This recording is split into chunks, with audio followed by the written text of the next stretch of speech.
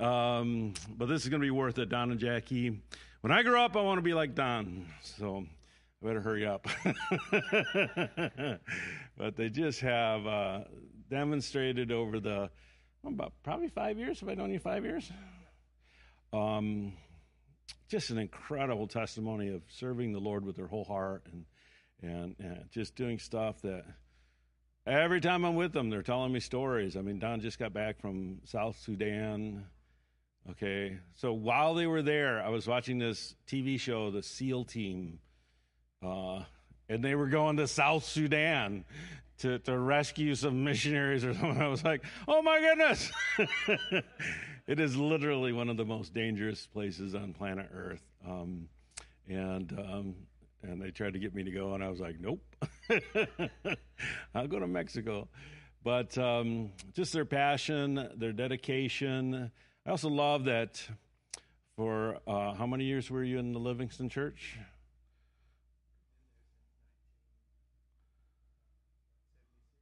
1976, joined the church and still is actively involved. The same church. Okay, but yeah, and that's a testimony. And then God has used them all over the world. It's not one or the other. It's not church or missions. And they are the living testimony of people that have served their local congregation while working full-time. Don was a veterinarian. Jackie was a nurse, raising kids. And then, eventually he sold his practice. And rather than retiring to the golf course, he retired to world missions and now is working even more for nothing. But they just carry an anointing, and they're great teachers. But it's their love for the Lord, love for the church, and their giftedness that I have been looking forward to sharing them with our congregation. So would you give them a hand? They're going to tag team. Don and Jackie, come on up.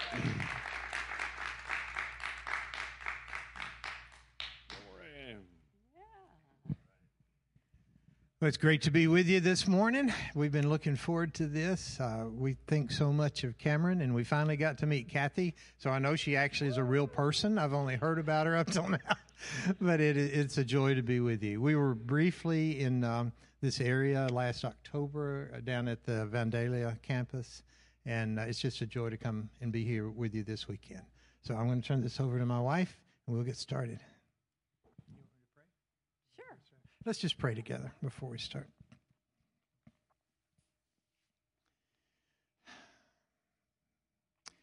Thank you, Jesus. Feel your presence even as we just began this morning. So thank you so much. Your presence has always been what has marked your people. And without that, we have nothing. We have nothing to offer except you. So we thank you. We ask you to bless us today with that glorious presence and beauty of who you are.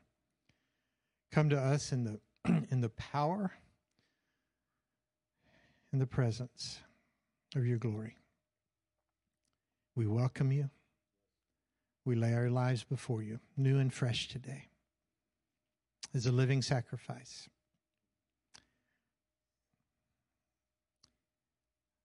Father, I thank you for loving us.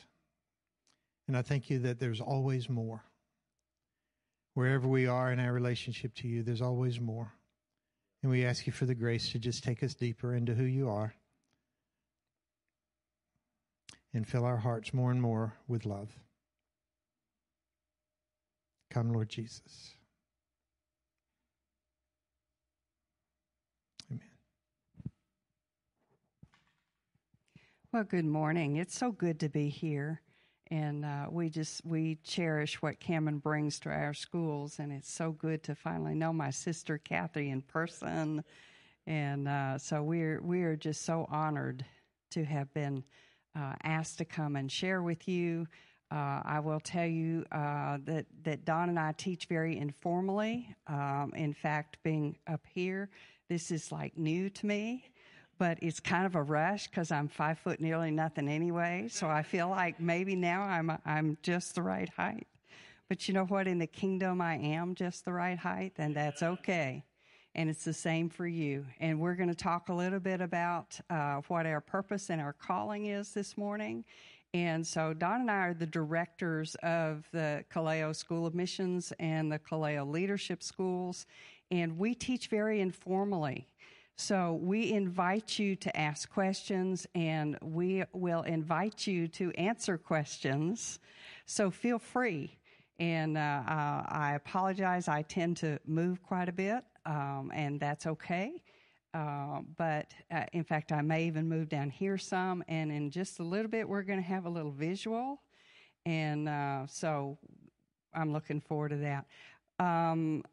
Very first thing, the scripture that I'm going to read very briefly is from 1 Timothy 1. It's just one verse, so you don't necessarily have to turn there. It says, "The purpose of my instruction is that all believers would be filled with love that comes from a pure heart, a clear conscience, and genuine faith." And we'll come back to 1 Timothy in just a minute, but he talks about his purpose, to be filled with God's love and to bring that love to other people, right?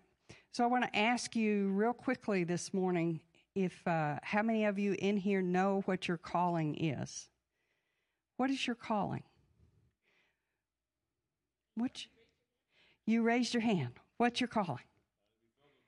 To be filled with love, yeah.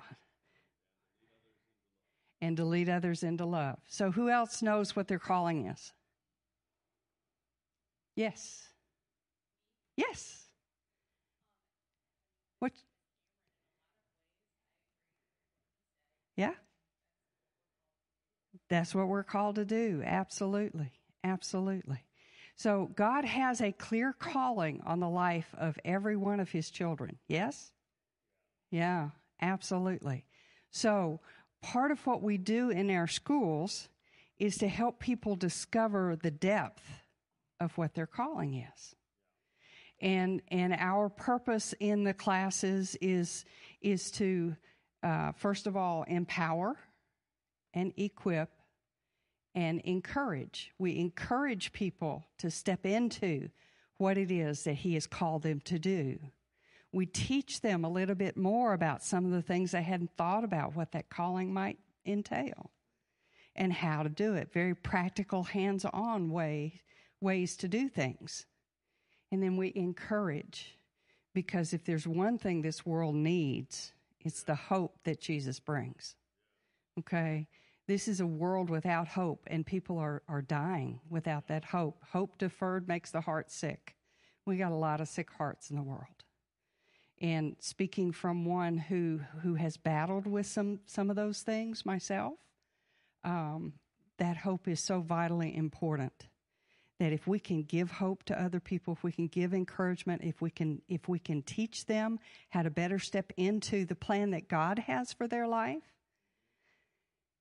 while they bring their plans, their hopes, their dreams to him, then that's just good. That's just good. And that's the way we like to do it. So I asked you, what is your calling? And a lot of people will say, oh, well, I'm called to be a teacher. Or I'm called to be a pastor, or I'm called to be an evangelist, or I'm called. Or what we find a lot of times is that people don't really know what their calling is, and they're kind of looking, and they're just saying, oh, if only I could, and they'll tell me what it is they wish they could. But what we have discovered, what I think all of you probably have discovered, or I hope will discover, is that without that clear calling, you don't have any goals, right? Without clear goals, you can't have a plan. Without a plan, you settle for whatever it is comes your way. Did Jesus die on the cross for you to settle? No. So what is your calling? What is your calling? Now, there's a difference between that settling, okay, and that contentment that the Scripture calls us to have. That contentment that comes from knowing what your calling is and stepping into it and being fully involved in God's plan for your life, because his plan for your life is way better than what we can think, right? His plan for our lives is always perfect because He is perfect. But if you can do that, if you can step into His plan, then you can be content regardless of the circumstances around you. And that's a great place to be. Okay? We were high school sweethearts. We were married in 1976. That's when I joined this church. He was there in high school. We stepped into that together. We've seen days where we had not 2 nickels to rub together, okay? I quit college to put him through vet school. And every third check that I made once, I was paid once a month, went right back to the university. And I wasn't making much money. So for the first 10 years of our lives, we were kind of desperate on occasion, and yet not desperate, because it was fine. We were content, and that's okay. The Lord has blessed us. We have an abundance now. We have so much of an abundance that He has actually funded our ministry/retirement for us, which is so sweet. We had no idea, but we're content in that. But I promise you, if we lost it all tomorrow, we know He would still make a way, and we're content in that. So when you know that you're grounded and rooted in His plan, in His calling for your life, then the circumstances around you are not going to upset the apple cart, okay? We have a saying in our classes, blessed are the flexible, we don't get bent out of shape, okay? And that's true physically, but it's even more true spiritually. If you can be flexible, if you can take the circumstance and say, Lord, what is it that you want me doing right here and right now?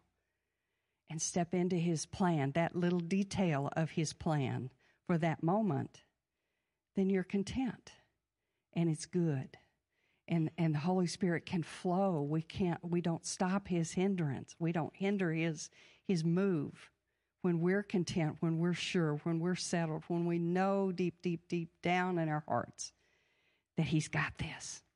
And it's really, really good. So that's the difference between contentment and settling. And that settling for whatever it is life throws at us, and in our fallenness, that's what we seem to think faith is all about, is I'll just be content. This is just my lot in life. I'll just muddle through. That's not what He wants for us, okay? So what's His first calling? He has 3 major callings for every single one of us that are exactly the same, and it's in getting rooted and grounded in those 3 callings that we can then step into some of the details of what His specific plan is for us. But what's the first calling? Any idea? To love God. Mm-hmm. And what do you do in response to loving God? Okay. But usually, if you'll think back to that first brilliant light moment where you realized God is real and He loves me, and you step into that relationship, that's His first call. That's His first call, to give your life to Him, to give your heart to Him, to give your mind to Him, to give your plan to Him, to give your everything to Him. And that's what He calls each and every one of us, because He doesn't want anybody to perish, right? He doesn't want anybody to perish. And so He calls us to Him. How many of you have often thought of, oh, I was seeking after God with all of my heart, and I finally found Him? Do you think that's really, really true? He was seeking you first. And so His first calling is for you to step in and say, yes, Jesus, I want whatever it is that you have for my life. And when that is settled, then it becomes easy to find His second calling, and we've already said it, is to love others. But it's to love them enough to draw them into relationship with you so that you can point the way so that they can find their first calling. Okay? And you can do that no matter where in the world you are. It doesn't matter if you're in the grocery store or if you're at your next door neighbor's house or if you're at your kid's school talking to the teacher because your kid wasn't exactly performing to the best of his or her ability. Okay? I used to tell the teachers of my kids, I won't believe half of what my kids tell me about you if you won't believe half of what he tells you about me. Okay? It's pretty good there. But no matter where you are, whether you're at home, whether you're at the store, whether you're halfway around the world, and we've had the joy of being halfway around the world many times since we retired, and it's just good. But you know what? It's the same Holy Spirit no matter where we go. Amen. It's the same Holy Spirit, and it's the same hunger in people for more of Holy Spirit. No matter where you are, no matter what language is being spoken, no matter what the village looks like or the big city looks like. And we do most of our work in Reynosa. And Reynosa is a big, dirty, dusty, not so pleasant city.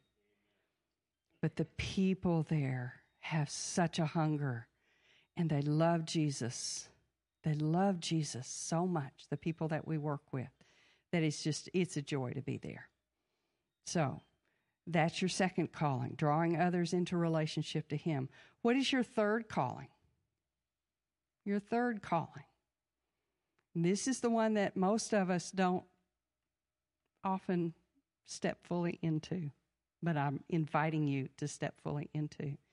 That third calling is to know Him more, to love Him more, to give Him more, so that He can work what He needs to in you, but even more so that He can work what He needs to through you. Okay? But you've got to be in a place of full surrender in order for Him to do that.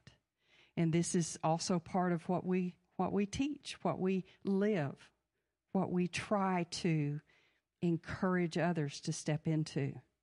Because when you are hungry for God's Word, for His presence, for His will to be done on earth. What is His will? What is His will? Come on, I've already said it. That everyone be saved. What? That none should perish. How many of you have hearts that are broken for what breaks His? What breaks His heart? When someone needs Him desperately and can't seem to find Him. Either because they have a wall up or because nobody has gone to them. But woe unto us if it's because nobody has gone to them and we've had that opportunity. Now, don't take that as condemnation, okay? Because we're all human. We're all in process. We are not called to do our lives perfectly. We are called to have our lives perfected. It's a process. So don't get down on yourself. Don't hear words of condemnation in what I'm saying. We all make mistakes. Do your kids make mistakes as you're raising them up? Of course they do. Do you stop loving them because they made a mistake? No. Neither does he. Neither does he. But if we can understand and fully embrace that call to bring His love to the people out there that are hopeless, that are hurting, that can't imagine anybody loving them, much less a God, or who have the misunderstanding that anything can be God. You know, you see what I'm saying? But you have all the tools that you need. It's all in Scripture. You have eyes to see, ears to hear. Ask the Lord to show you other people through His eyes, to hear other people with His ears. And He, I promise, will present to you opportunities to share in one way or another, even if it's just, how are you doing today? I really care about you. Would you like to come over? We'll have a cup of coffee. You know, I do a lot of counseling. We've been lay counselors and lay ministers for 30 plus years. We were filled with the Spirit in 1983, and He hasn't had us stop since. And I love that.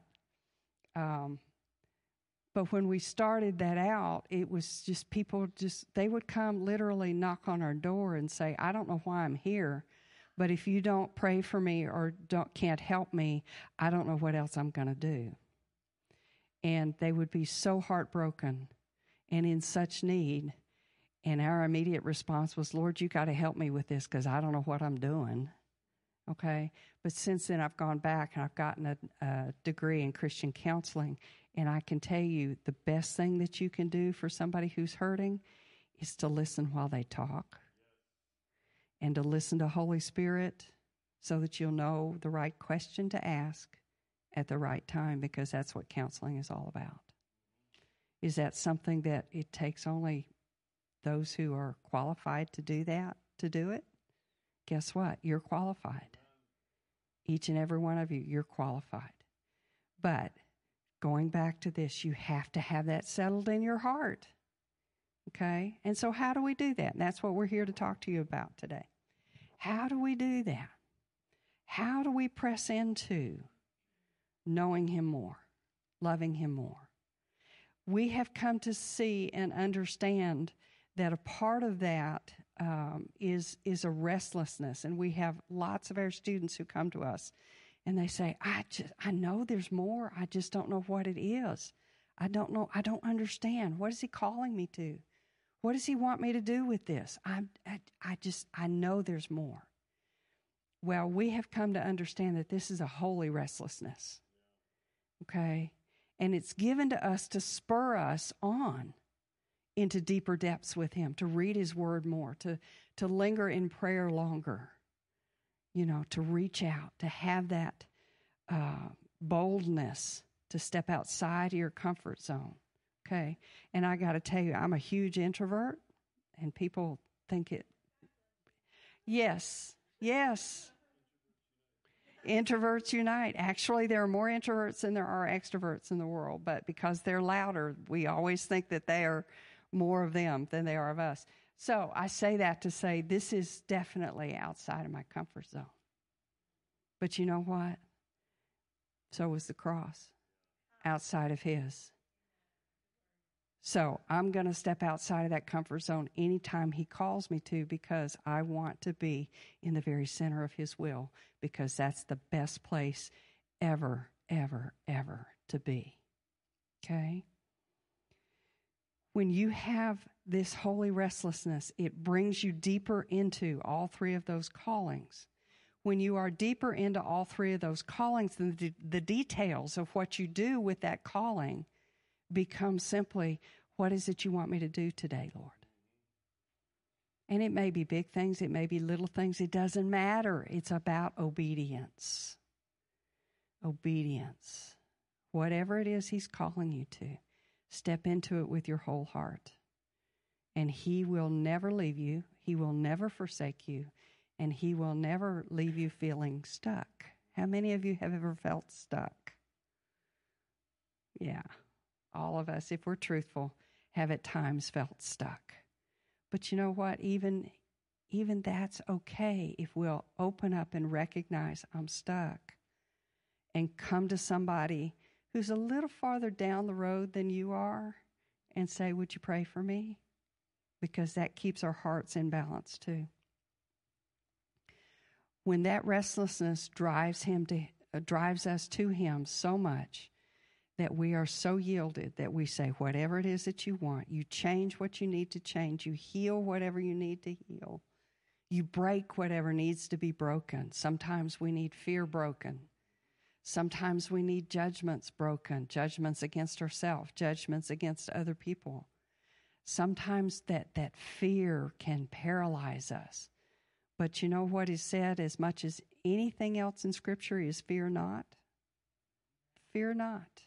Over 300 and how many times? Over 400 times in the Bible. But do you know what is said just as often as fear? Rejoice. Rejoice. Why do you suppose He does that? So that it can be counterbalanced. Okay? The fear, we can use that energy from the fear to drive us closer to Him too. And that's a good place to be, actually. You know what the definition of courage is? That's my favorite. You do it afraid. You do it afraid. And so that's a good one. When those things become so settled in your heart, then the details of what he's asking you to become clearer. And change to those details doesn't threaten you. It doesn't threaten you. If you come up on a situation and you see, oh, I need to adjust, I need to change, I need to be flexible, it's okay because you know you're walking in his will and he will lead you through that. So one of the things that people often have hold them back, and I want you to ask yourself these same questions, okay? You're persevering in prayer about something. You're trying to find out what his will is, what your next step is. Then I want you to ask yourself, do you really believe that what you believe is really real? That's a quote from Dr. Dale Tackett on the Truth Project. We did that a few years ago with our small group, our life group at home. And he said, I have a question that's haunted me, and I'm going to haunt you with it. And he's right. He has haunted me with that. But it's such a good question, I don't mind being haunted. Do you really believe that what you believe is really real? Okay? So you ask yourself, do you really believe when you are in prayer that Jesus can? Now, we've all seen the scripture, whatsoever you ask of the Father in my name, he will do. So what is left out of that statement? What is left out of that statement? Absolutely nothing. The only thing that he cannot do is make up your mind for you. Okay? Let me say that again. The only thing he cannot do is make up your mind for you. So if we have that question settled, and if you've walked with the Lord for very long, you probably have that question settled. Do you really believe that Jesus can? Is there anything he cannot do? If you really believe that Jesus can, do you believe that Jesus wants to? That he loves you enough that he wants to reach out in his magnificence, in his holiness, in his omnipotence, in every capacity that he is, that he wants to help you. Does he want to help you? He wants to help you. But you'd be amazed at how many people think, oh, well, he wants to help Kathy. He wants to help Kathy, but I'm not sure he wants to help me. Okay? And we do that comparison thing. And, you know, I've learned that's a trap. That comparison thing is such a trap. So do you believe that Jesus wants to? For you, yourself. Because a yes or a no makes a big difference in how he answers that prayer. If you believe that he wants to, do you believe that he will? And again, he will for Don. He will for Don. I'm not sure he will for me. That's another trap. It's another trap that the enemy brings to us. Why? Why does the enemy do that to us? What's his purpose? To steal, kill, and destroy. He wants you stuck. I can't move to the left. I can't move to the right. And pretty soon I feel like I can't even breathe. That's where he wants you to be. That's not why Jesus died. It's so that you're left there stuck. It's not. I can remember many, many years ago, and I've already said I've struggled with things in my life, okay? Struggled with a not so healthy family dynamic growing up. My dad did the best that he could, so please do not hear this as condemnation, okay? He was a World War II vet who suffered from PTSD long before PTSD was a thing. Drove him to alcohol. And I never saw my dad drunk. Never one time did I see him drunk. But you could tell when he hadn't had his drink. Okay? That's a common misconception, and Kathy, you can back me up as a nurse. You don't have to be drunk all the time to be an alcoholic. Your body becomes dependent on that. And so your happy place is when you've had your little shot or whatever it is that you're drinking. So he would go from being this really great guy and full of joy and fun to be around to getting a little bit quiet, and then something would turn the tide and he would be so angry. And you'd want to run and hide. And so that's what I grew up in. When I was 14, I had an older cousin who decided that his younger cousin was looking pretty good.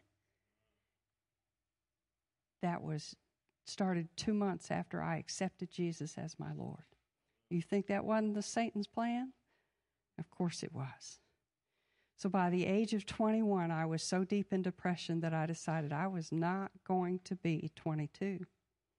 And I had my plan in place. I knew what I was going to do, how I was going to do it, when I was going to do it. And I cried out to Jesus, who came to find me when I was almost 14. And I said, I know you did not die on that cross so that I would just exist, so that I would just survive. Because many of us live with the attitude of, I'll just survive this life. I'll survive my Christianity, and whatever comes my way is just my lot in life until I can go home to be with Jesus and be in heaven, and everything will be great. Well, there's some truth to that, but guess when heaven starts for you? Your citizenship in heaven begins the day you accept Jesus as your Savior. So why aren't you living in heaven now? Doesn't mean that bad things won't happen. It means that you're not alone in the bad things. And you know what? He sent me help the very next day because I recognized that I was stuck. And that if he didn't help me, and that's what I cried to him, if you don't help me, I can't live like this. And I didn't have to.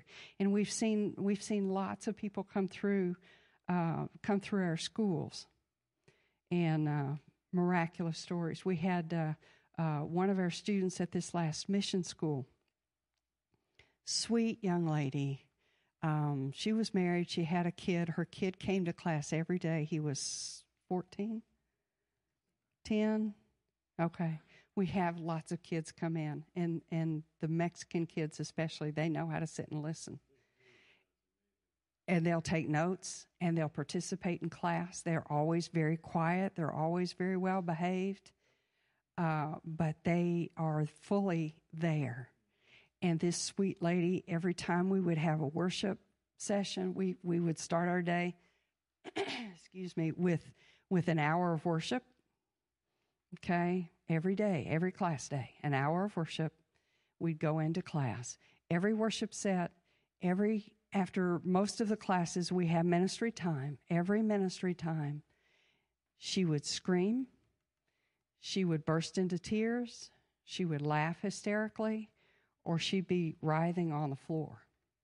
And we recognized quickly that this young lady was being set free of some things. We didn't know what, but she was being set free a little bit by a little bit by a little bit. And so we didn't interfere, okay? We just prayed with her and for her and over her. At one point, I went and put my hand on her shoulder, and she launched herself supernaturally back across the back of the chair and almost knocked me down and did knock the guy who caught her. Okay? This is real stuff. So about 3 weeks into class, she raised her hand. She's a very, very soft-spoken young lady. She said through the translator, I have a question. We said, what is it? Don, one of us was teaching. I don't remember. I have a question. I don't hear the voices anymore. Is that okay? And she told us she'd been hearing voices for as long as she could remember. And that night, for the first time, she'd slept all night without hearing a voice. And the change in her was so drastic. Her husband is coming to this next leadership school. The small church that they host in their home, which basically is the concrete pad out in front of their home, is one of our churches. It's blooming. I mean, it's growing exponentially. Her father, whom she cares for in the home, who is, how shall I describe him? He's a crusty old man. He's in a wheelchair. He doesn't feel good. He's in pain. He's hard to be around. Even he commented how much she had changed while she was at the school. And now he's changing. And it's so good. It's so good. We had a young lady, one of the first leadership schools that we had, a young lady from Honduras. Her name is Maria. And she came to me and she said, she was bilingual, so I could speak to her in English. She said, it was on a Friday, I'm having a hard time sleeping. Could you pray for me?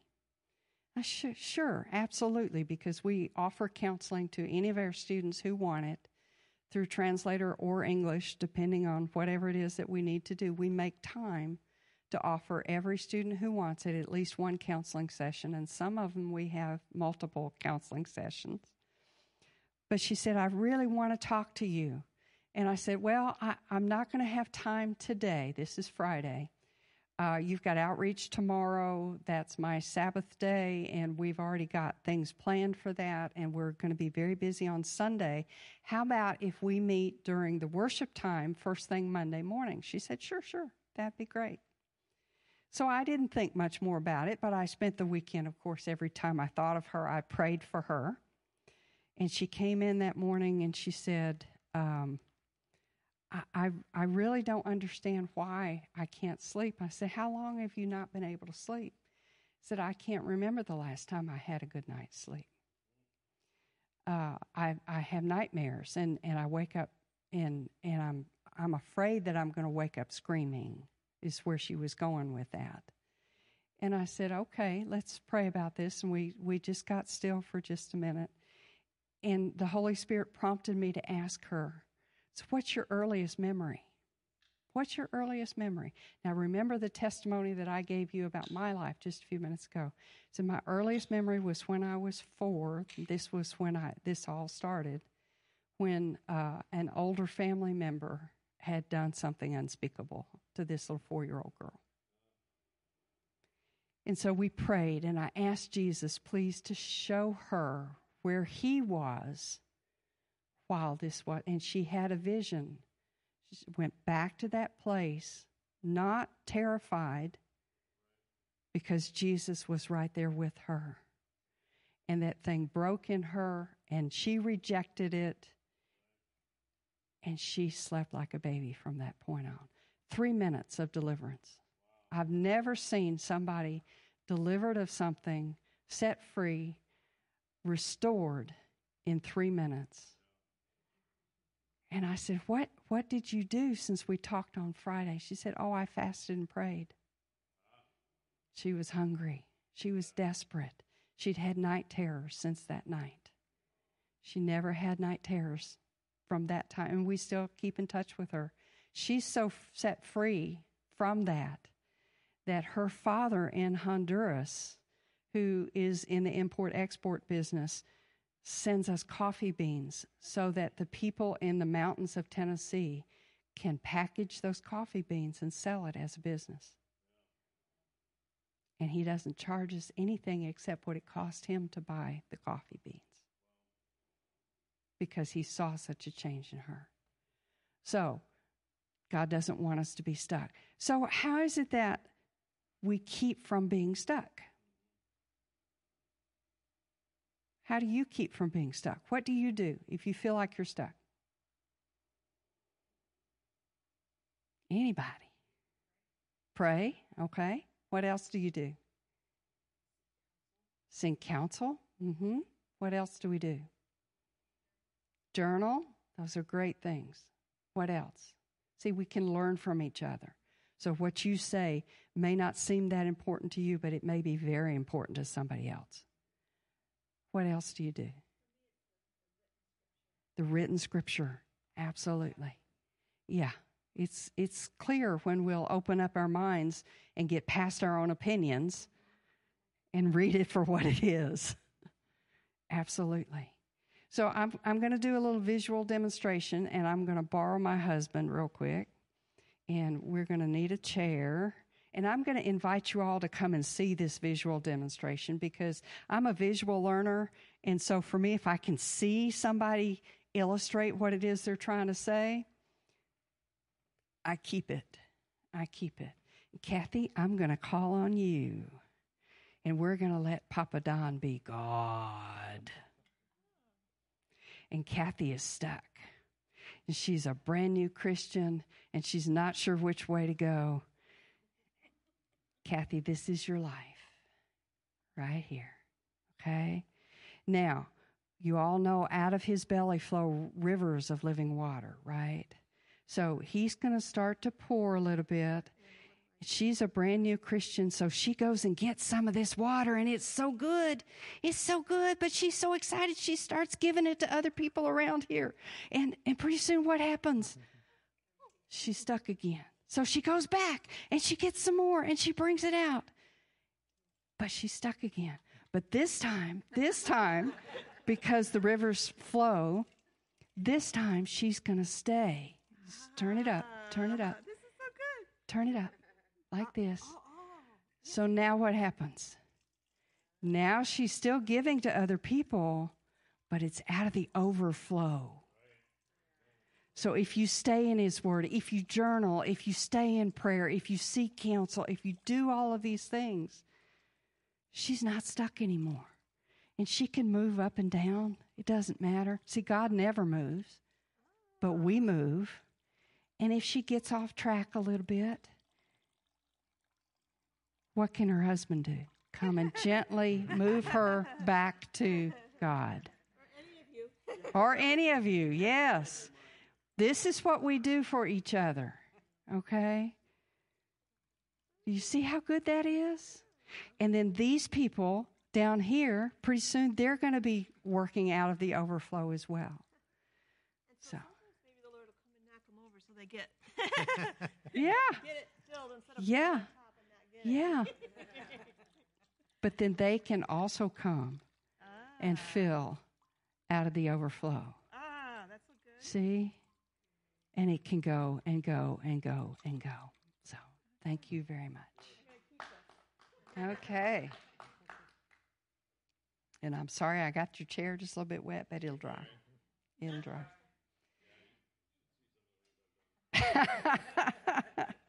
So do you have any thoughts or questions?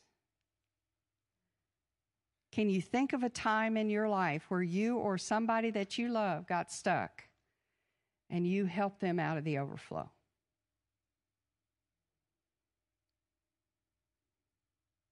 Can you think of that? Can you share? Because what happens when we share with other people? I shared with you a little bit of my journey. When we share our journey with other people, they feel heard, they feel understood, they feel encouraged. And it not only helps them to heal, it helps you to heal. I used to be so shy about opening my mouth. And I would never, ever tell somebody that I suffered from depression because I was raised in the belief that you don't share that kind of thing. Okay? That was the culture I was raised in. That was the culture my parents were raised in. I'm not blaming them. They were doing the best they could do. But it was a shame to the family if you opened your mouth. Do you know how many times people have come to me and said, I'm just down and I don't know what to do, and I really feel like something's got to change or something bad is going to happen. That's happened to me again and again and again. And I can look at them with all the love in my heart and say, I've been where you've been. I know your pain. Let's take it to the one who can heal you of that pain. See, He's the healer. I'm not. And I've got that settled. And that's my fourth calling. Okay? And it's not as important as that first, second, and third calling, but it is important. It's just the one that shows. But those first three callings need to be in place. And so when somebody comes to me, and for a long time, when I walked in a room, I could tell when somebody was suffering from depression. It's not so much anymore. And I don't know whether that's because I'm healed or other people are not suffering as much. I don't really buy that. But it's good when we share. So can you think of a time when you've been stuck and you've been able to help somebody else? And let's give God the glory. Because that's the whole purpose of it, right? That's the whole purpose of it. Do you remember when Paul was talking to Timothy a little later in that same chapter? And Timothy was his spiritual mentor. Okay? And he was trying to spread the gospel to everyone. But especially, in his early days, he would persecute, he would kill those who believed in Jesus. But if you read the epistles of Paul, he went from being a sinner to being a great sinner to, in this passage, being the worst sinner of all. So this is a trustworthy saying, and everyone should accept it. Christ Jesus came into the world to save sinners, and I'm the worst of all. Ever feel like that? I often feel like I'm the worst sinner of all. You know what? That's a great place to be. If you feel that way, don't put yourself down. But God had mercy on me so that Christ Jesus could use me as a prime example of his great patience with even the worst sinners. Then others will realize that they too can believe in him and receive eternal life. And all honor and glory to God forever and ever. He is the eternal King, the unseen one who never dies. He alone is God. So that's part of our purpose too. To bring glory to his kingdom, to bring honor to his name, and to reach out and help other people realize that he's calling. He's calling. So if you're feeling stuck, if you're feeling swamped, if you're feeling overwhelmed, there's a way out. There's a way out. And that's part of what we're going to be talking about. So I'm going to have Don come up, and he's going to share with you for a little while. And thank you all so much.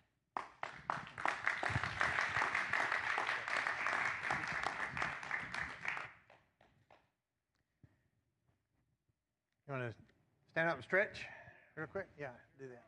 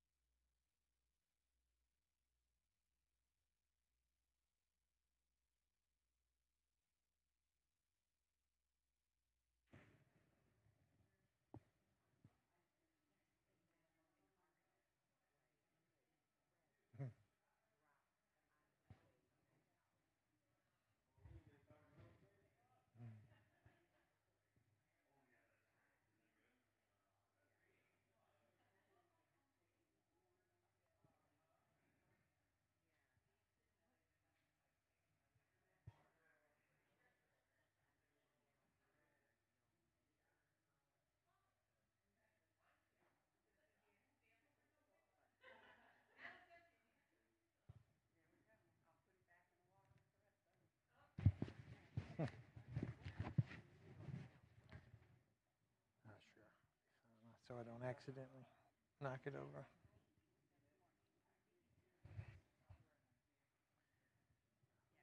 All right, here, if you can, we'll come back together and get started. That question that Jackie referenced, that we sort of stole and started using many years ago, I think is really, really important to ponder upon for a bit. Do you really believe that what you believe is really real? Especially when you grow up like I did in the Bible Belt of the South. Like everybody's a Christian. Everybody knows Jesus. Even today, you can go out and knock on doors, which we do frequently, and 99% of the people will say, "Oh yeah, I know Jesus. Yeah, I'm a Christian." You know, you'll meet the occasional who doesn't identify that way, but their lifestyles certainly don't stack up with that statement, with that proclamation, for the most part. And so, biblically, belief cannot be separated from action. It can't be. If you really study even the meaning of those words in Hebrew and Greek both, belief implies action. And if you're not acting upon what you say you believe, then you don't believe. That's the biblical standpoint. Okay? And so, do you really believe that what you believe is really real? Do you really believe that there's nothing in you that sin is broken that Jesus cannot fix? If you do, you'll never settle for the brokenness that you recognize. You'll always keep digging, keep searching, keep passionate about letting Jesus heal that. And it's a struggle. There are many hurts that go deeply into our hearts. And there are many, many hurts that require a process for complete healing and deliverance. But if you really believe that there's nothing in you broken by sin that Jesus cannot heal, then you will not settle for less than wholeness, which is actually kind of the meaning of I know you've heard of like sozo, and that's one of the words used in the New Testament for healing. It really means wholeness, full restoration, right? That's kind of the promise of the gospel. It's not just a physical healing, or it's not just putting a Band-Aid on wounds of the heart that allow you to exist, but it is a restoration to complete wholeness. Do you really believe that the gospel is not about finding your best life now, but it's about finding life? Okay? Because everything outside the gospel is some version of death. Okay? You see, the message of Christianity is radical. And it always has been. It was intended to be. Jesus said, "I didn't come to bring peace. I came to bring a sword." Now, this is the Prince of Peace.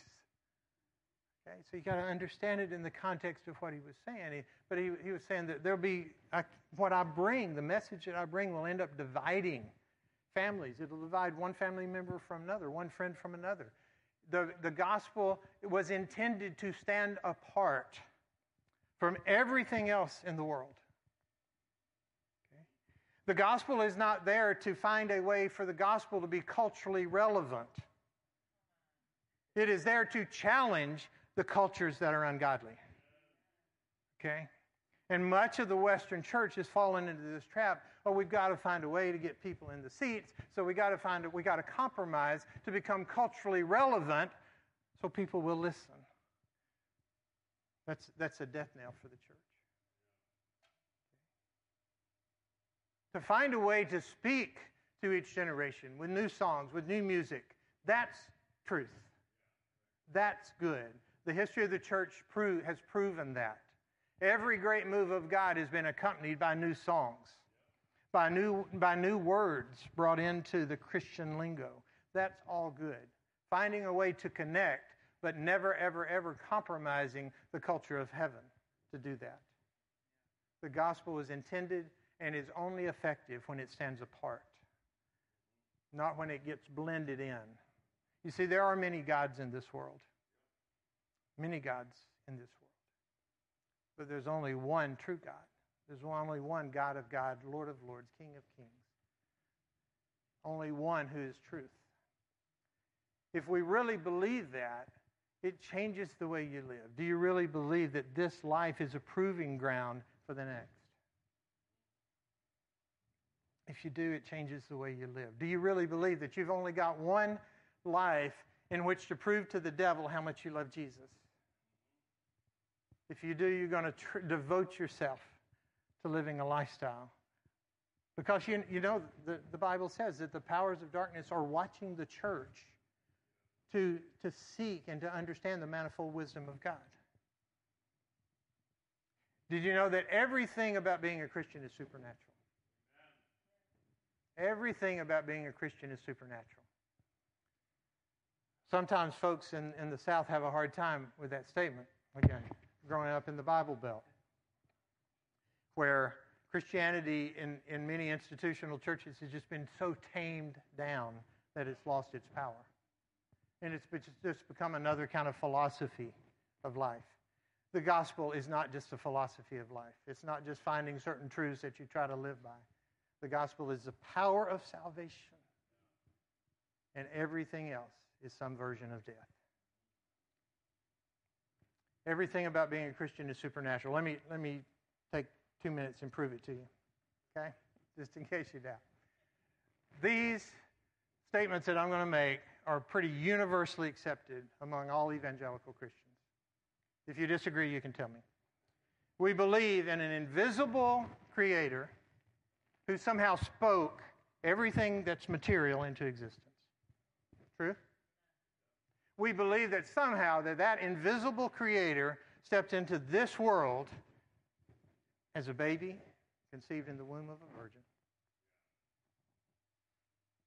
We believe that child was born, that he was raised up, lived a sinless life, that his message was confirmed through miracles, signs, and wonders, that he died a death like no one had ever died, that 3 days later he was resurrected from the grave into a glorified, immortal body, no longer subject to the same physical laws. We believe that a few days after that, he poured out an invisible spirit into the hearts of people who would confess him as Lord, and that would transform them into new creatures. Not just change the way they think, but they become substantially different than they were before. And we believe that somehow that man who ascended into heaven in a glorified body is coming back to establish an eternal reign of righteousness. Okay? Is that basic evangelical Christianity? What part of that is not supernatural? So, when we try to tame down Western Christianity and take out the supernatural and make it a philosophy of life, all you can do is argue with people. And the Bible says don't do that. Don't engage in those meaningless discussions. Because the gospel does not need to be defended, it just needs to be practiced. Okay? It will defend itself. It is not my job to defend the gospel. It is my job to live it. And it's your job to live it. I want to share with you a couple of videos. 1 month ago, one month ago, I was in South Sudan. It was my first opportunity to go to South Sudan. I'll give you a little bit of background. Part of Kaleo and part of what we personally have gotten to do over the last few years is to start and walk through an accreditation process in Kenya of a Bible Institute in a small village in western Kenya, which, praise the Lord, is now fully accredited, and the degrees we offer are recognized by the Kenyan government. That's a huge deal there. Kenya greatly values education. They're still in a rebuilding from finding their independence like 50 years ago, you know. And so they greatly value education. And so it is a huge deal for someone to be able to go and get an accredited degree. It opens up so many doors for them. It doesn't much matter what that degree is in. It just opens up doors for them and opportunities. So, but our purpose is to target people from unreached, unengaged, or lesser reached people groups, bring them there that have a heart for Christ, bring them there for training, and then launch them back to plant churches and groups to take the gospel back. And as we're in the third year. This year we'll be graduating the third year once we got our provisional accreditation, which is now full accreditation. And God has blessed us with bringing students there from many or several unreached tribes and many lesser reached groups of people. And one of those young men, who I call him young, he's 37 years old. To me, that's young. It's the age of my middle son, so he's young. But he had been a captain in the South Sudanese Liberation Army during their civil war. If you're not familiar with South Sudan, it's one of the newest nations in the world. They only got their official status in 2011. They have basically been in one type of war or another for more than the last 20 years. They still are in the midst of intertribal civil wars within South Sudan. As Cameron said, it's listed as one of the most dangerous places on the planet to be. But he was a captain in the South Sudanese Liberation Army. He had met Jesus, and he came to the Bible Institute because he had a hunger to grow, but he was angry. You can imagine. He'd grown up in civil war. That's all he'd ever known. He had seen so much death and killing. He had lost so many family members to the wars and in the refugee camps. He came to us from a refugee camp. If you ask the South Sudanese how many of them lost family members in the war, and you're in a group of 100, every hand will go up. If you ask them how many of you have lost family members due to starvation in the refugee camps, about half the hands will go up. Okay?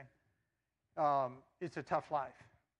But his name is Peter Joaquin, and he came, and the first year he was just very angry. But I got to spend a lot of time with him the last month, and he was telling me his whole story. He went back to his tribe, which was unreached, called the Como tribe, in a very, very remote area of South Sudan called the Dajou Post area. 8 tribes of Como in that area, 8 villages of Como tribe in that area. And he started a small church among them, even though in his heart he still had a lot of anger and bitterness. And then after the break, he came back for his second year. And Jesus really got hold of him the second year and transformed his heart and took all the bitterness away. And he forgave everybody. And you can see it in him when you talk to him. He's just the gentlest soul in the world. Hardship means nothing to him. You can say, well, what would you think about going here and doing this? And he said, oh, no problem. Well, how would your family live? Oh, it's no problem. I mean, it's just his mindset. And so we were going back to South Sudan to support what he had started. And he is living with his family in an internally displaced people camp. We would call it a refugee camp, but it's South Sudanese who have been displaced by the war, so they're living in camps for protection, okay, and for provision. So he went back. He started a church among the Como tribe village in this internally displaced people camp of Maban. This place is destitute. It's one of the poorest places, maybe the poorest place I've ever been, and I've been in some very remote and poor places. They've been there since 2013. That's when the camps were established. So for about 10 years. Most everyone lives in mud homes with dirt floors. Families of 4 to 8 living in a 10 by 10 house, one room, with an outside little lean-to where they cook. Okay? Small gardens, small herds of goats, some chickens running around, and lots of relief poured in by the United Nations and every other relief organization you can think of. But after pouring billions and billions and billions of dollars, the United States alone has poured in about $8 billion into this region over the last 8 years. Not to mention what else is going on in the rest of the world. After all those billions of dollars being poured in to this area over the last 8 to 10 years, people still live in abject poverty. Most everyone there, we had lots of meetings while we were there with the leaders of this tribe and the council of that tribe and just going from village to village. Everyone there, almost to a person, is angry and bitter and has an agenda because they're living on the edge of existence. And so they're always vying for resources. Jealousy is tremendous. It's a very, very toxic and tough environment. I don't blame them. Most all of them have ever known is war. Okay? So that's kind of the background for this. And if that first video could be queued up, this is what we found at the church that Peter Joaquin has helped establish among this previously unreached people group in this destitute IDP camp of South Sudan.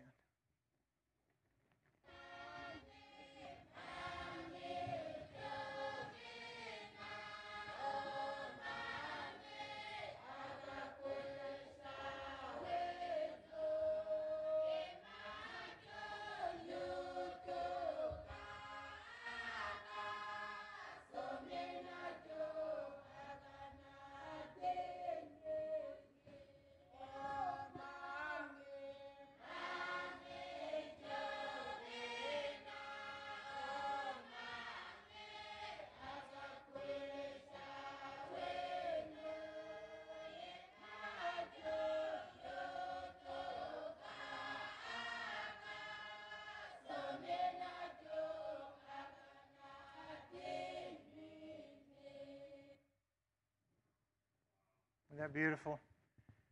That was Peter Joaquin leading them in worship. And what they're singing, roughly, is in English is this: when I was living in my sins, it hurt my heart very bad. But then I met Jesus, and he came and he took my sins away, and he took the hurt out of my heart. And so this is why I'm happy, and this is why I sing. When I go deeper into his word, that's where I find him more, and that's why I praise him. You think the gospel's not powerful? In the darkest places, that's the power of the gospel. And it's hard to appreciate unless you're there and you've been meeting all these other people. And you see even people who would claim to be Christian, because there's been quite a bit, like Sending in Missions has some mission base there. They do a great organization doing a great job. There's been a lot of Christian presence there. Okay? But even the ones who would claim to be Christian are still living in their bitterness and their hurt. But it is the presence of Jesus, the power of the Holy Spirit, that brings life. And you can see it in these people, even meeting with them in their homes. They're joyful, they're sharing, they're giving. There's not that underlying current of agenda, of hidden agendas. And the power of the gospel is real, to set people free. That's what Jesus said he came to do, right? Preach the gospel to the poor, the recovering of sight to the blind, set the captives free. And it works. And it works here, just like it does there.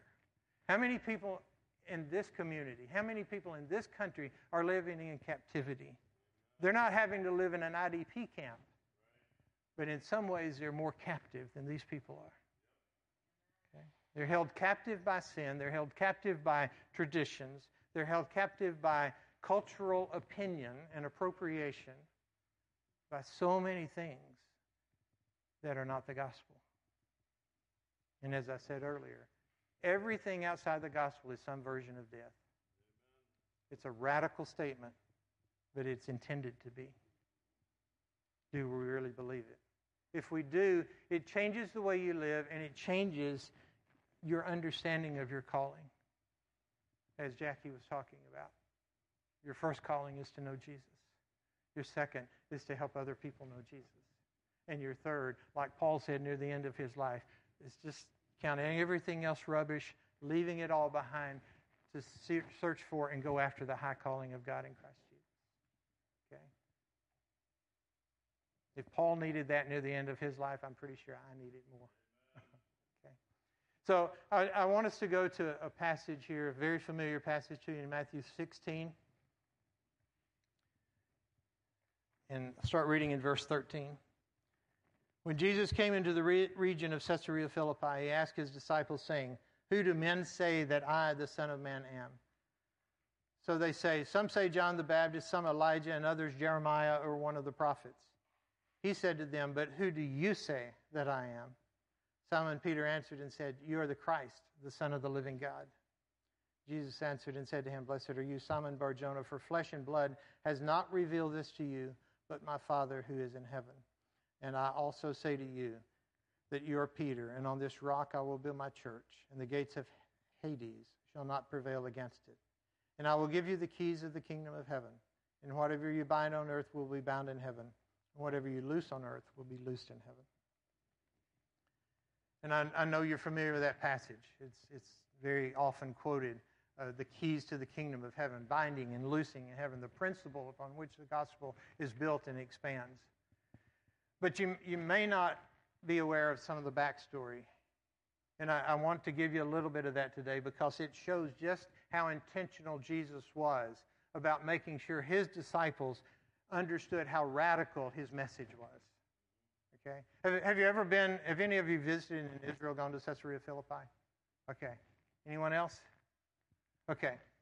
Then maybe some of this will be new to you. Caesarea Philippi was in the northern regions of the land of Canaan. Okay? Up in the area that was occupied by the tribe of Dan. So the northern regions. Within the confines of that area of Caesarea Philippi, there was Mount Hermon. Okay? The area, the greater area, historically had been known as the land of Bashan. Okay? Caesarea Philippi had become a center of pagan worship. In the day of Jesus, when his disciples were there with him, there were at least 14 shrines and temples to pagan gods. Many of them would have surely been within sight of where they were sitting when he asked this question. Okay. When did he ask this question? It was toward the end of his ministry as they were getting ready to go for the last time back to Jerusalem where he was going to be crucified. Okay. At the beginning of his ministry, he started it out by saying, "Repent, for the kingdom of heaven is at hand." Right? At the end of his ministry, he's doubling down with his disciples so that they understand. Who do men say that I am? Who do you say that I am? And he picked the context and the geography of where he asked that question very intentionally. In this site of pagan worship, surrounded by shrines of pagan gods, sitting most likely at the mouth of a bottomless pit cave, which was considered to be the gates of hell within that culture, where the fertility gods and goddesses would go hide in the wintertime, and then they would have to be seduced out in the springtime by the local pagan cultures and belief for abundant crops the next year. And this was accompanied by lots of sexual perversion and prostitution, religious prostitution, and other things within those cultures. Mount Hermon, Caesarea Philippi sits at the base of Mount Hermon.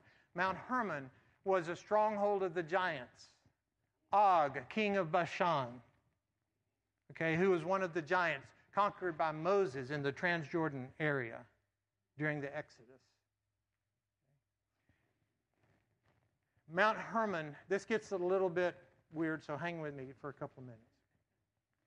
In the tradition of the Ugarit, the ancient traditions of that area, and according to Genesis 6, the understanding was this, that it was at Mount Hermon where some of the fallen angels came to the earth and consorted with human women and gave birth to the giants, the Nephilim. So it was the point at which in the cultural understanding, the rebellion of heaven, the angelic rebellion, had invaded to the earth and perverted all of mankind with the exception of Noah and his family. And it required the destruction of the world by the flood to cleanse the earth of that perversion. Okay? That's what Caesarea Philippi represented. That's where Jesus took his disciples to ask them this question. Okay? Do you understand? He's saying, who do you say that I am? Sitting here amongst the center point of worship, of ungodly perversion, of the site of the perversion of the angelic rebellion invading the earth and distorting all of mankind. Who do you say that I am? You see how big this revelation was? No, you are the Christ. That's right. You're the anointed one. You're the one sent by the one true God. You are Yahweh in flesh. Yes. And upon that understanding, I give to you the keys to the kingdom. And so he established from that point on a principle that the kingdom of heaven was an offensive mode, not a defensive mode. The kingdom of heaven was never intended to sit behind doors and wish the world would go away, or to be afraid of an invasion. We are supposed to be the ones doing the invading. The world is under the powers of darkness. There's a scattering of nations at the Tower of Babel, not too long after the flood in human history. And all of the world was put under the control of fallen and dark powers. God chose one man, his descendants, and then later through that one man being Abraham, and his spiritual children, who we are, okay, to go and reclaim all those who are trapped in the darkness of the world. That's the mission of the church.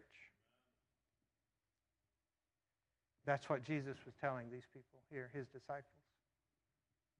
Okay. Look at all this. This is the gate of hell.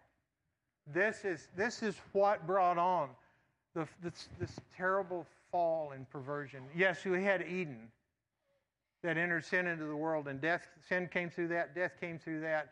But then that opened up the gates that allowed this greater perversion and all of the pagan worship that holds the world captive. Okay? I don't care what you call it. You understand, pagan worship takes on many names. And they're not all Ashtaroth and Zeus and Jupiter, and that was names of religions past. Yeah. But today there are many, many pagan religions, some even claiming to be Christian.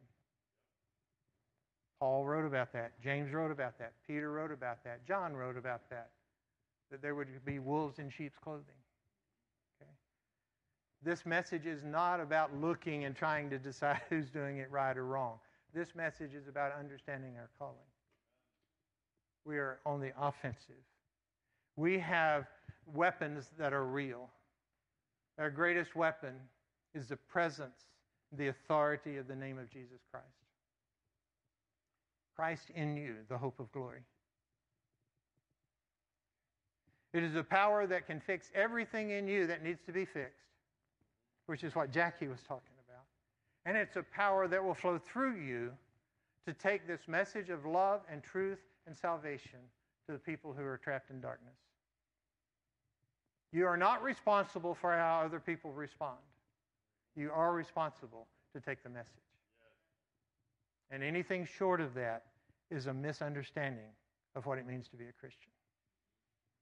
Okay? It doesn't matter where you're called to take that message. I'm not saying everyone needs to travel the world, because God needs and desires his people to be in all walks of life, within their cultures, within their communities, taking this message. If it's in the workplace or the schools or the churches or the neighborhoods or the marketplaces, the businesses. But as we go, we must take the message if we really believe that what we believe is really true. It is the power of God to salvation for everyone who believes. And this power of the gospel is amazing. The more you experience it, the more beautiful it becomes. And the more unbelievable on one, like, I kind of wish I could wind the clock back and you could have known me when I was like in my 20s. Skeptical, doubting. I gave my life to Jesus when I was 9 years old, and I meant it. But I was also very skeptically minded, a linear thinker, analytical, so you kind of had to prove it to me for it to be real, kind of thing. And after being filled with the Holy Spirit out of a very broken time in our lives, I started crying out to God, there's got to be something more. If there's not something more than what I've known of being a Christian, I was 25 years old. If there's not something more than what I've known of being a Christian, it's not worth it. It takes too much time, energy, and effort if this is all there is. And so I told God, I said, if there is something more, I want you to show me. You've got to show me. If they're not, I'm just going to forget the whole thing. Okay? And I'm in it. I mean, I was at that place of brokenness.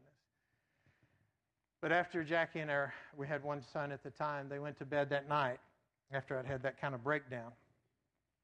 And I sat down in my old fake leather recliner. And I got out, it's not this same book, but the Bible, the same Bible, just a different book. That one was worn out and the cover's gone. And I opened up to the Gospel of John. And I started reading. Now, I'd read the Bible off and on since I was a child. I was raised in church. But I really started reading it. And I read through John, and I flipped over to Acts, and I read through Acts, and I just kept reading. And about 5 in the morning, I finished up at Jude. Didn't tackle Revelation. But I felt that first night God was answering my cry. Okay?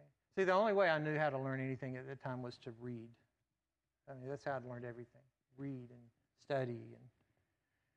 But I was just reading. I was a fast reader. I'd gone through, veterinary medical school and where you'd read hundreds of pages of medical text every night. And so I'd learned to read quickly and absorb things quickly. The next night, I worked all day, came home that night. They went to bed. I sat down, I opened up to the book of Luke. I read the Gospel of Luke. I turned over to the book of Acts, and I kept reading. About 5 in the morning, I finished up at Jude. Went to bed for a couple of hours, got up, went to work all day, came home the next night, opened up to the book of Matthew. Same thing. This was a supernatural season in my life. There's no way I could do this on my own. That season in my life lasted for almost 10 months. Every night, all night long, I read most of the New Testament every night for 9 to 10 months. I'd sleep about 2 hours a night. I'd work all day and do the same thing the next night. That's not my strength. It was a supernatural empowerment of the Holy Spirit. Now, I'm not saying you have to do that. That's just how God dealt with me because I was so stubborn. I had to be convinced. Okay? But at the end of that time, He filled me with His Holy Spirit. And I felt the love of God come into my life. I was sitting alone in a chapel at night. There was a wooden cross up on the wall, and I was just praying to God because I knew He was changing me through His Word. And all of a sudden, I felt that power of the Holy Spirit. I didn't even know what to call it. I wasn't raised in a Pentecostal or even charismatic church. Very traditional, Orthodox. We believe the Bible, but not. The only time I heard about the Holy Spirit was when somebody was baptized in the name of the Father, the Son, and the Holy Spirit. That's the only time I ever heard that. But I felt that Him come down, hit me in the head, go down deep into my being, and then flow back out and just explode out of me. And I knew in that instant I would never be the same. I was 25 years old, just about to be 26. I went home. That was a weekend retreat thing I was at. I went home. After about 3 or 4 days, Jackie looked at me and said, I like what I see. I like the changes. But who are you and what did you do with my husband? 2 weeks later, she had the same experience. And that's how we started this crazy journey of discovering that what we believed was really real. And now, over the last several years, even more, I've had the privilege of seeing the power of the gospel in action in some dark places. And I just want to share a few stories with you. Okay? We started seeing healings like immediately. Okay? One of the questions we get asked now when we come back and we have stories of healings is, well, why don't we see that here? Any of you ever asked that? Why don't we see that here? Well, there's probably kind of multi-layered and complex answer, okay? But it starts with this. How many sick people have you prayed for this week? Okay? How many blind people have you prayed for this week? Because 100%, Josh says this, 100% of the blind people you don't pray for, you will not see healed. Somebody else may see them healed, but you won't if you didn't pray for them. But we began seeing healings personally and with other people. Immediately, God was confirming His word. We started seeing deliverances. People, as she said, people, sometimes we didn't even know the people. We'd get a knock on the door of our house at night, and it'd be somebody there we didn't know. And they're like, I'm supposed to stop here, and you're supposed to pray for me or help me. And we honestly didn't have training. We just knew Jesus. and he started delivering people, healing people. So my first kind of mission trip, I was not an early bloomer in missions. My first kind of mission trip was in 2000, so 22 years ago.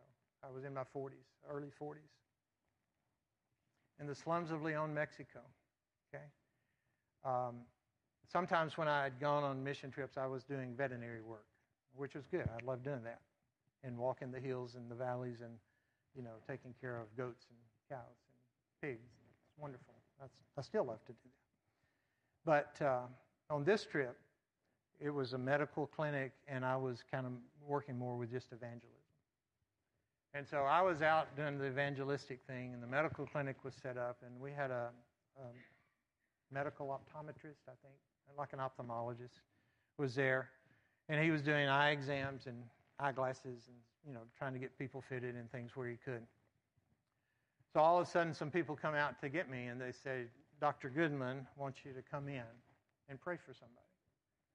And at that time, this Dr. Goodman has left his practice and is now a pastor, by the way.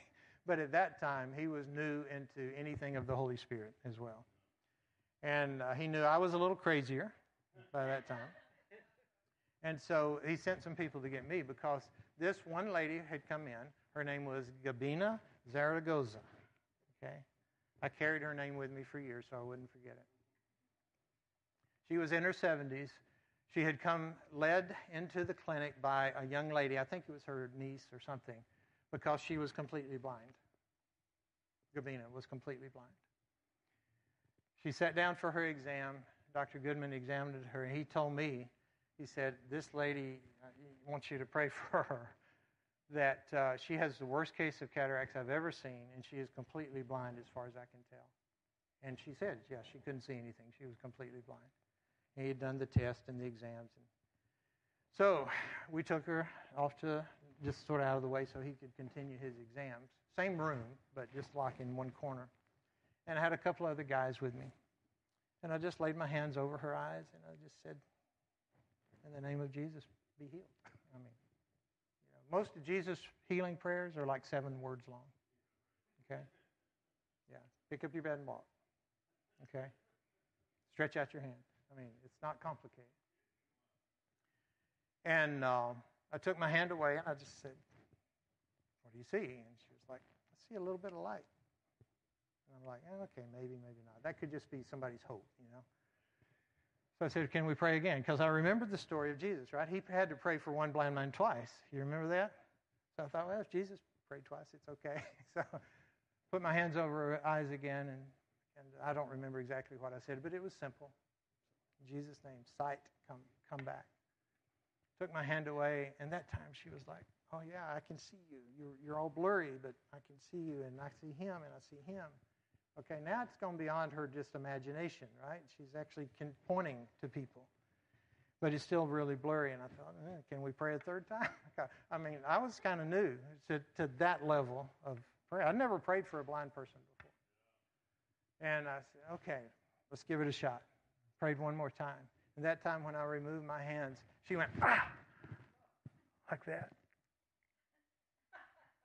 Because it hurt. Because it hurt. And then she took her hand slowly away, and there's tears streaming down her face. And she's going, put it over there. I can see. And she gets up and she starts running around and going to everybody and hugging them. And I had her go back over to Dr. Goodman, and he gave her an eye exam, and she could read the eye chart perfectly with both eyes. Isn't that good?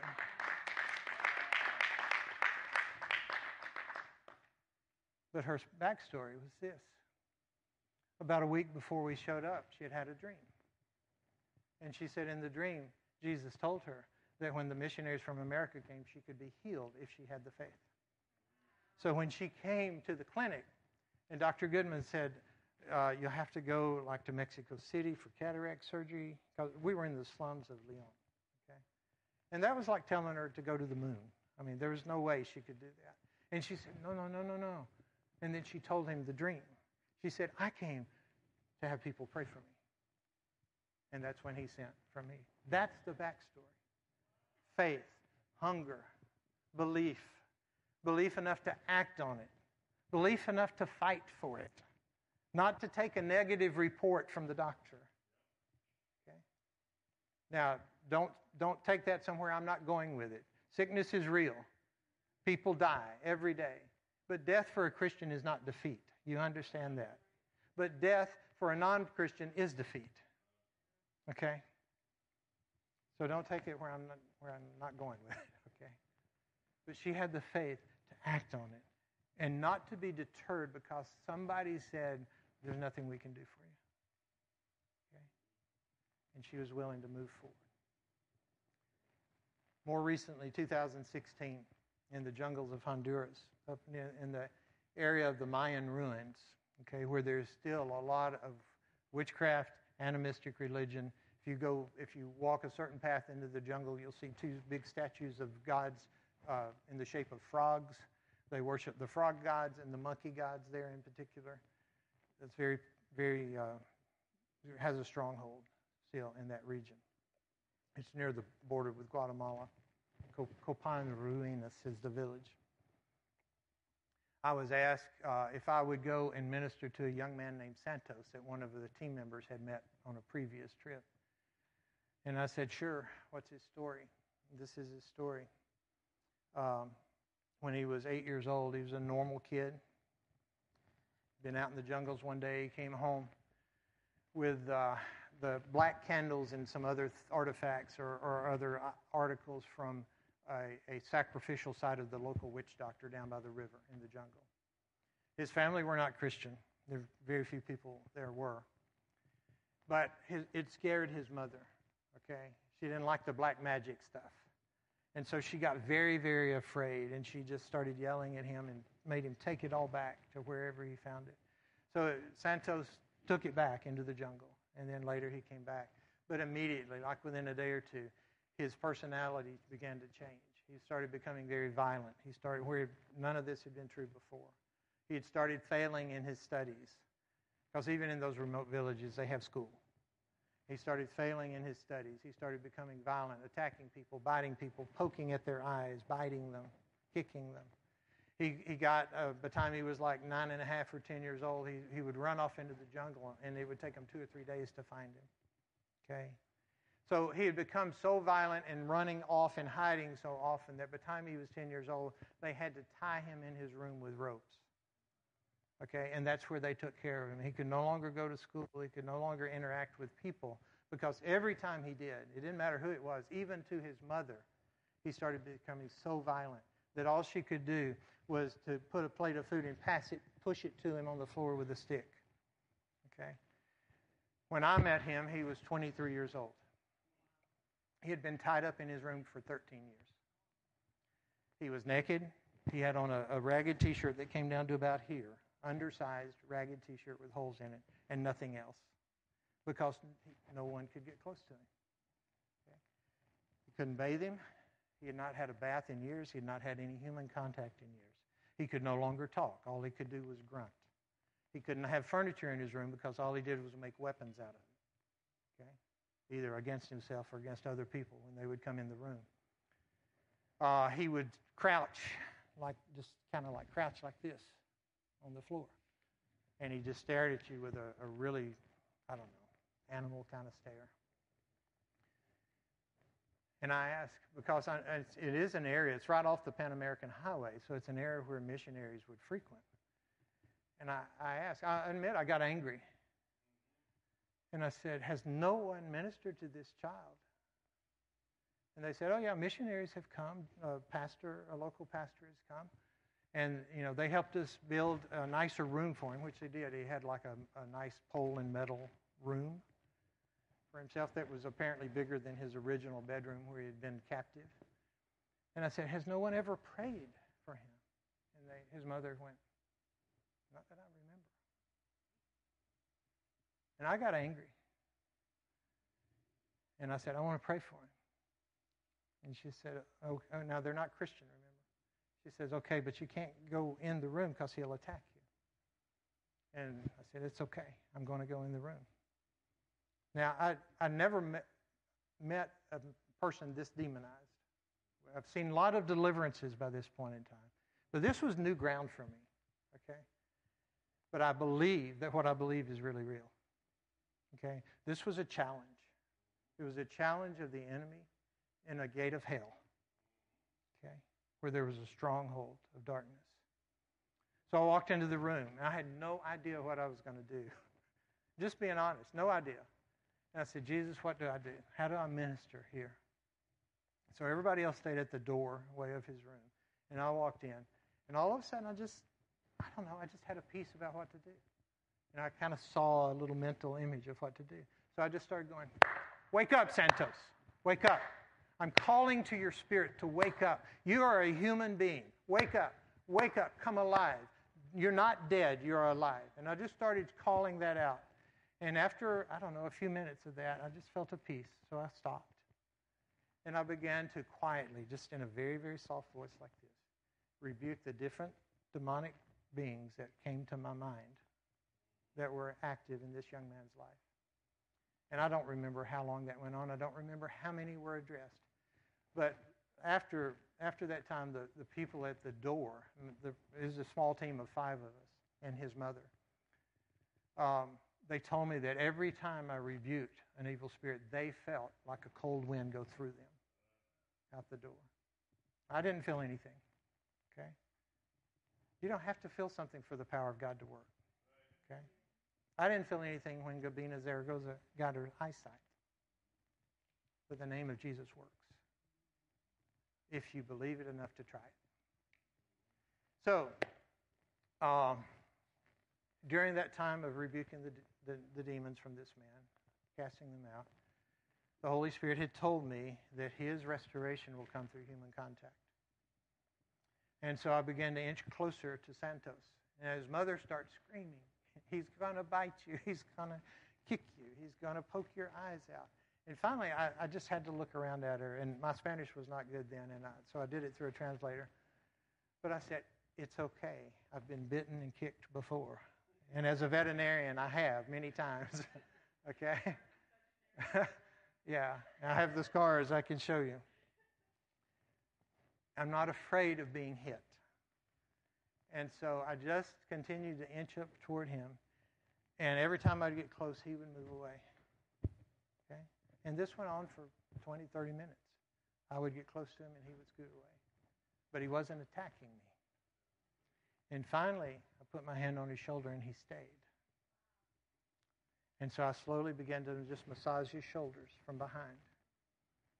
And he relaxed.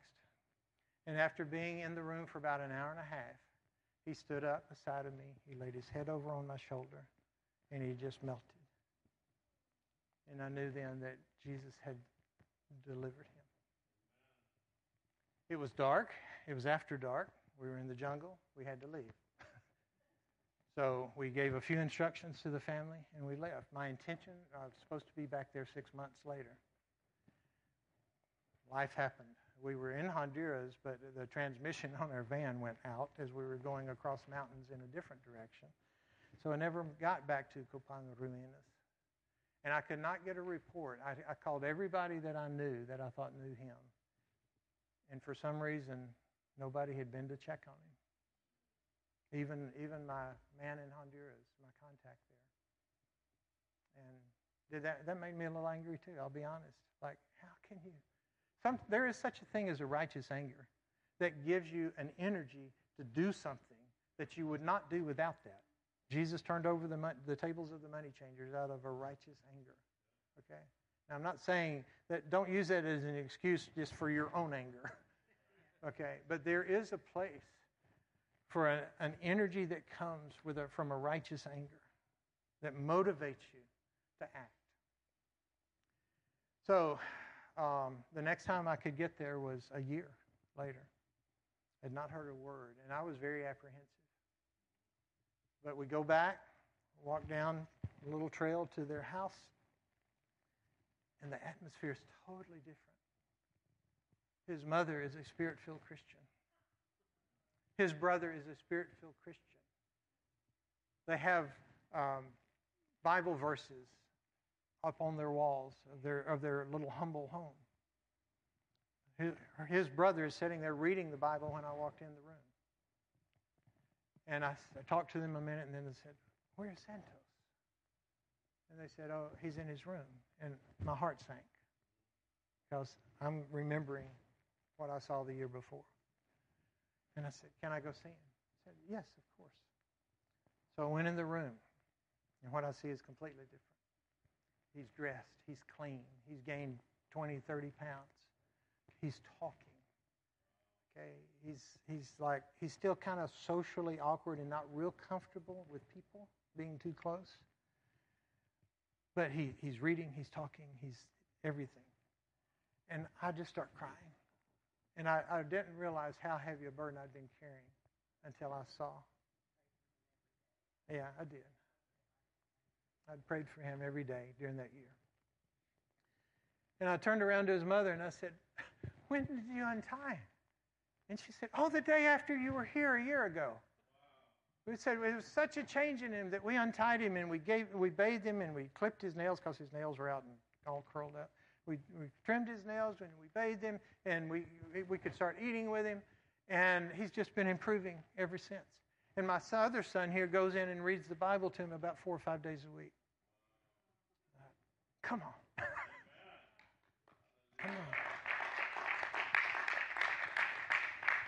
And 6 months after that, I'm in Mexico, and I get a photo sent to me by email. And it's from a man in Honduras. And he had met Santos out in the village, working a normal job, completely restored. That's the power of the gospel. The gates of hell cannot stand up to the authority of the name of Jesus Christ and the belief and the revelation that he is the Christ, the Son of the living God. That's the key to the kingdom. Okay? That our words, God's words in our mouths are God's words. God's word out of God's mouth is powerful, yes?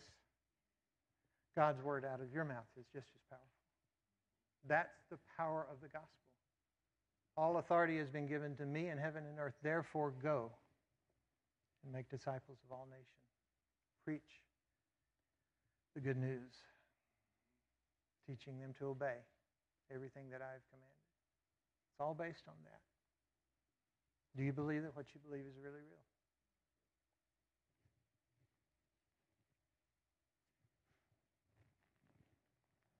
Tell you one other quick story.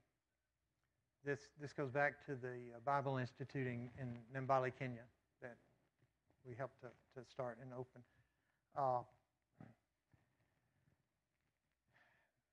The first piece of ground that was purchased was 1 acre in a swamp. The lower half was swamp. The upper half was barely not swamp. And a group of locals started gathering under a mango tree with their Kenyan leader for Bible study. A year later, we were able to build a little chapel on that ground. And then we began, because we saw the need. How can we've just been praying for wisdom and strategy. How can we impact this area with the gospel? That area of Kenya is known as the witchcraft capital of East Africa. There was not a single accredited Bible institute in all of Western Kenya. It sits near the borders with Uganda and South Sudan.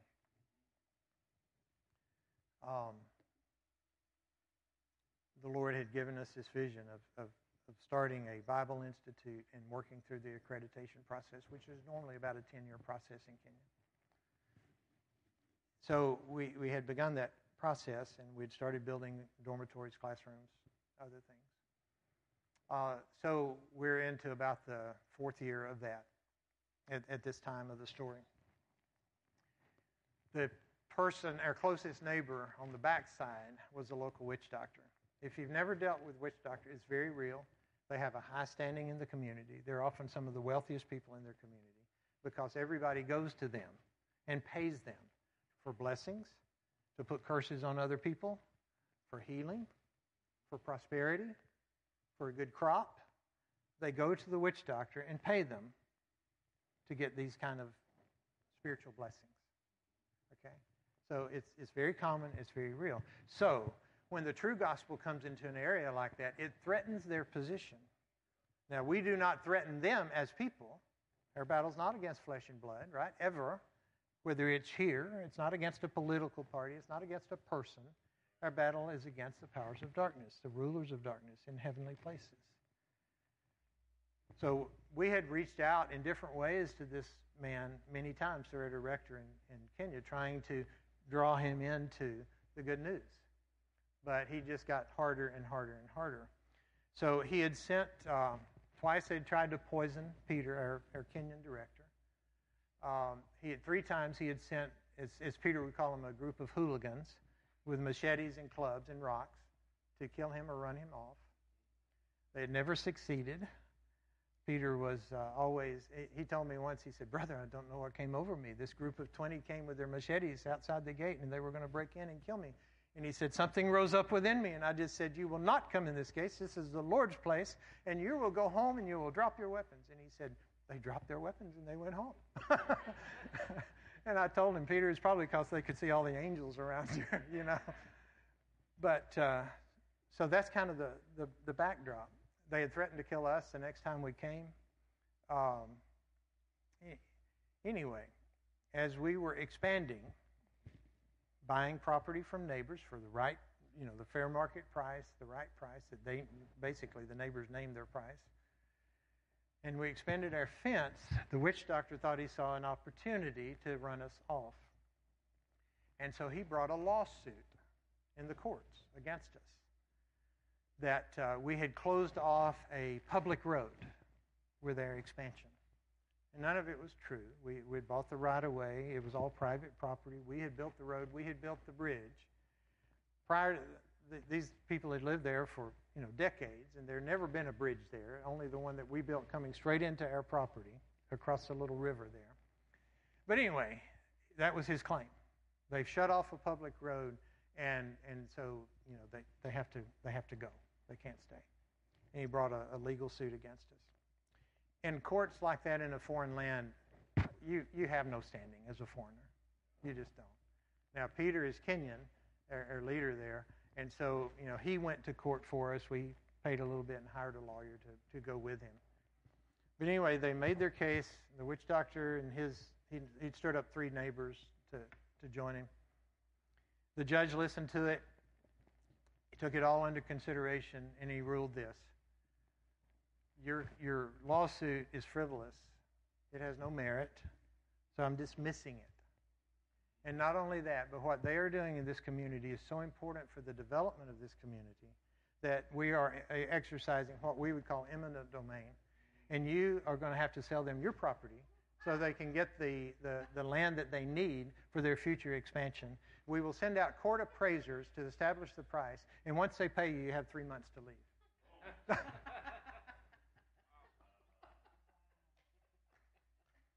And all we did was just state the truth. Okay? God will fight your battles. Okay? It works. The gospel works. Okay? I could go on with many stories, but I'm going to stop there. But I just want to challenge you. This power that brings inner healing and inner transformation is exactly the same power that breaks down the gates of hell around you. But that battle has to start with the evil within you. Okay? We met many people on the mission field, many people that I believe have good intentions. But because of their own things they're dealing with, they are trying to find their significance in the outward ministry. But they've never allowed the Holy Spirit to do the inward work. You were created to carry the glory of God in your inner man. And then out of that overflow, you tear down the gates of hell around you. Okay? But that's how it works. Now, the name of Jesus works. If anybody anywhere that believes that and is willing to act on it, you'll see it's true. You'll see it in healings. You'll see it in salvations. You'll see it in deliverances. You'll see it in circumstances shifting, atmosphere shifting. But it's a battle. Okay?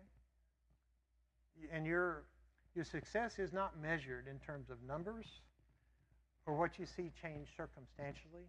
Your success has to be measured by one thing, and that is your obedience. That's how you measure success as a Christian. Are you obedient to what the Lord tells you to do? Because we're human. We want to see the walls fall down, and we want to see everybody delivered and thousands of people saved. And sometimes you get to do that.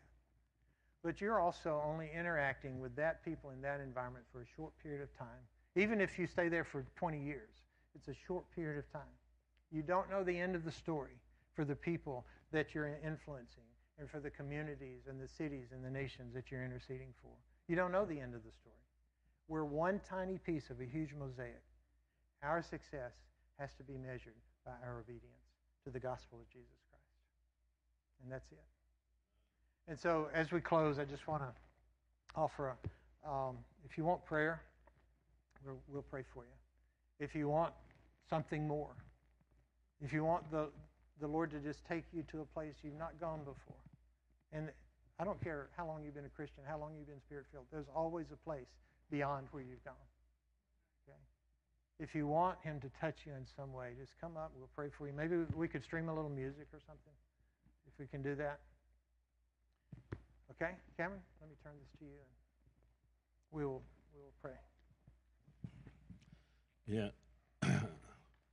So, it's great when missionaries like this come and tell stories. And it is appropriate that we get encouraged and challenged by that. I just really want you to understand, every one of us knows a Santos. All right? The ropes may not be literal ropes. They may not be tied in a dirt-floored room. But they're tied up in addiction. They're tied up in, pornography or in a inappropriate, unhealthy sexual lifestyle. They're tied up for a lust of money or power. They're tied up in addictions. Maybe they're tied up in depression. Self-loathing is epidemic. Some people that you know that may seem like they're all together inside, their spirits are cancerous. Right? Guys, we have the word of life. And, like Don said, when he saw that man, and I've heard this story before, I was going to actually ask you to tell that story because it's so challenging. And I've been in situations where I've seen people, and the initial reaction is, I don't want to go there. Like, I want to run away. Like, God sends somebody else. But you have to step into it. You have to step into, someone that's bound up in a false ideology that may be repulsive to you, that you may be angry or upset about, but you need to see them as a person that's tied up, a person that has been cut off from the love of the Father. And you need to be Jesus to them. You are the body of Christ. And so the purpose of having this weekend is so that not just so you get hear stories, but that you can get an impartation so that you can be the person that very slowly, prayerfully inches closer to the people that are tied up in your life. That you can be set free, but you can also be set free to set others free. All right? And church, we need this, and our community needs this. And as you're faithful in responding to those around you, God will take you on great adventures. Trust God to do that. All right? But you need to be faithful in the now and be obedient. So, yeah, if you guys are willing to pray, who wants to get impartation? Let's see some prayer. All right, so Father, we just come to you in Jesus' name. We thank you, Lord, that we thank you for Don and Jackie. We thank you for what they've shared. But most of all, we thank you for you, Holy Spirit, that you are readily available to each and every one, that everyone here is pre-qualified by the blood of Jesus to receive Holy Spirit. And God wants to do more through you than you can imagine. And all you have to do is be willing.